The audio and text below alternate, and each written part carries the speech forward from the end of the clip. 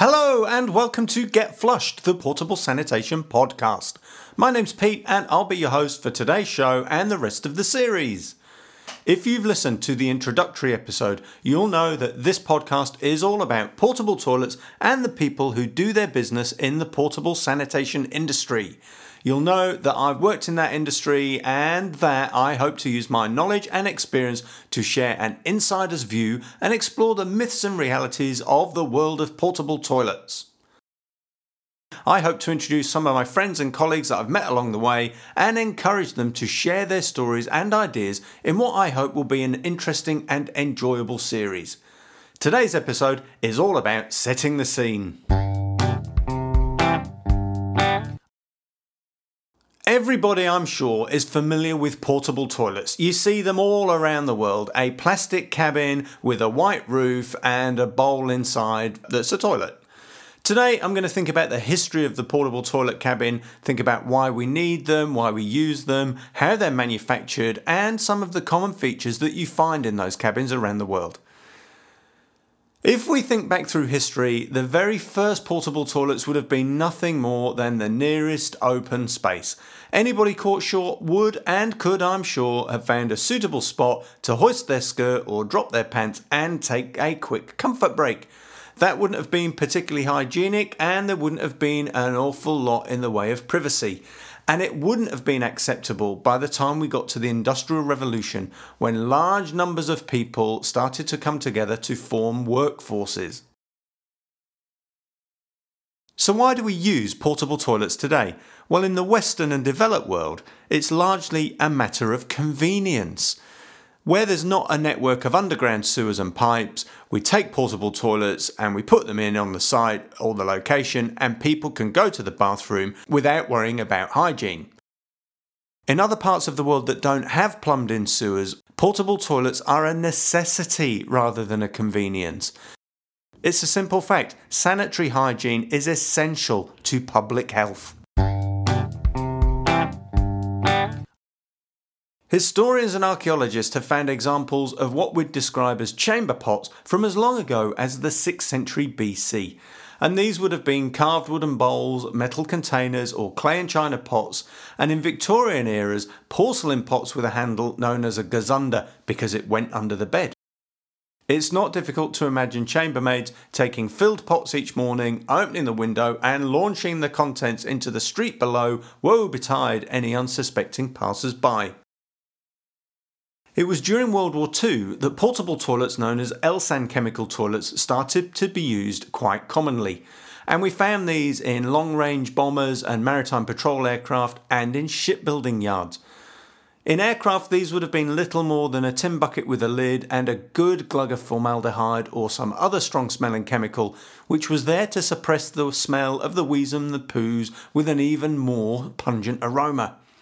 There are some great stories about Elsan toilets during World War II on a website called Ted Church Tail End Charlie, and the website pulls together eyewitness accounts from the time, and from reading those, Elsan toilets in planes were a far cry from the vacuum toilets you find in passenger jets today. If we move into shipbuilding yards during World War II, there was a sense of urgency that only came with war.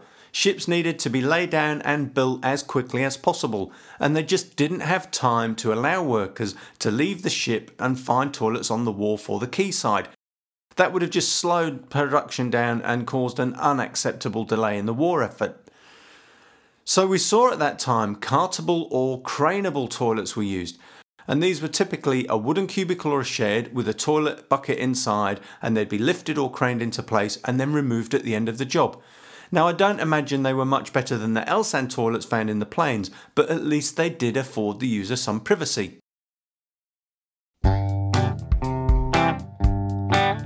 The development of fiberglass during the 1950s and 60s saw some lighter alternatives to wooden cabins being used. However, anybody who works with fiberglass knows that it can be heavy and brittle, and it's not always resistant to UV light, and so it does degrade. Also, fiberglass is porous, and if you've ever used a fiberglass portable toilet as an operator, you'll know that it's very difficult to remove the foul odour or smell. It seems to cling to the very essence of the fiberglass. Talking to friends who worked in the industry during the 60s and 70s, they've also told me about toilet sheds. And these were large wooden buildings usually that were sat upon a tank. And typically they would include stalls or pans or urinals inside, and the waste would just fall down directly into the tank below. Now, I can't imagine that they would have been terribly portable, but they would have provided a temporary sanitation solution where there wasn't a plumbed-in network and where large numbers of people gathered.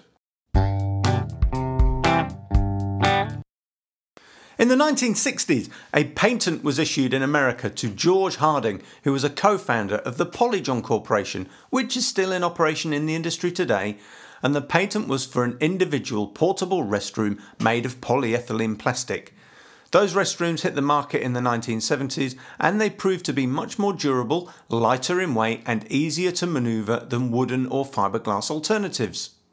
Now, anyone who wants to know more about the history of portable toilets should visit www.onsiteco.com, which has a potted history of portable toilets through the ages. That's a real potted history, and today I want to think about the way those modern polyethylene toilets are manufactured and put together, and some of the key components that go into making up a portable toilet today. Now, these toilets come in a huge range of colours and shapes and sizes, but the design and methods of construction and manufacture are fairly typical. The base, tank, sink and urinal are usually formed by rotational moulding, and that's because they tend to be hollow shapes that can't be easily pressed. Smaller parts like door handles and hinges are usually made by injection moulding, and that's a process that shoots molten plastic into a mould, leaves it to harden and dry, and then the finished articles are turned out. Side panels and doors tend to be vacuum packed, and that's because they're made from large sheets of plastic that are pulled over a mould, heat and pressure are applied, and the plastic takes on the required shape. And those panels usually have ridges or folds in them to give them structural rigidity. If you ever pick one up before the cabin's assembled, they tend to be fairly wobbly, but by the time they're all joined together, usually with aluminium pop rivets, they form a really robust shell. And the roof goes on top, another piece that's made by vacuum pressing, and again, you typically see ridges which give it some strength. Once the cabin, base and roof have been assembled, the toilet tank can be fixed inside, and there are usually two different types of toilet tank: the open tank or long drop and the flusher. The open tank typically has a hole in the top where the seat and the lid fit, and if you lift the seat, you look down, you'll see the empty chamber and any septic waste inside.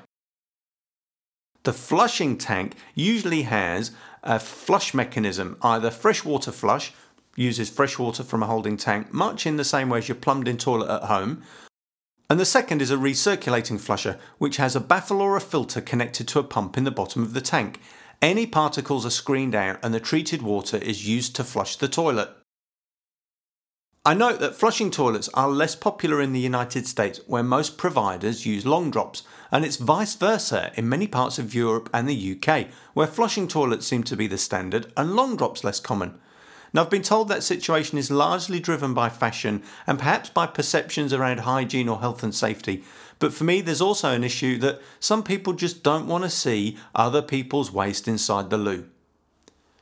I don't want to say too much more about these different types of toilets now, because I'm going to look at the pros and cons of them and the challenges of servicing long drops compared to flushers at a later stage in the series. Now, when they leave the manufacturing plant, many of those toilets are shipped in flat pack form on pallets or in containers. Yeah, sure, some manufacturers ship out units ready constructed, but when they're going internationally, it makes sense to save money and space on freight. When those flat pack toilets arrive at their destination, they have to be assembled, and that's usually a job done by a team of 2 people. Typically, it takes about half an hour to assemble a standard toilet from start to finish. Now, I've seen teams take much longer than that, and I know of one team that can knock out a Meridian portable toilet in less than 15 minutes. Okay, that's been a pretty whistle-stop review of the history, design, manufacture and assembly of modern plastic portable toilets, and it's quite a good place to stop. Next week, we'll start to look at the logistics of hiring toilets, and we'll talk to some of the people who operate at the sharp end as portable toilet providers. Thank you for listening. Remember to subscribe so you get the next episode delivered direct to your device. I've been Pete, and you've been listening to Get Flushed, the Portable Sanitation Podcast.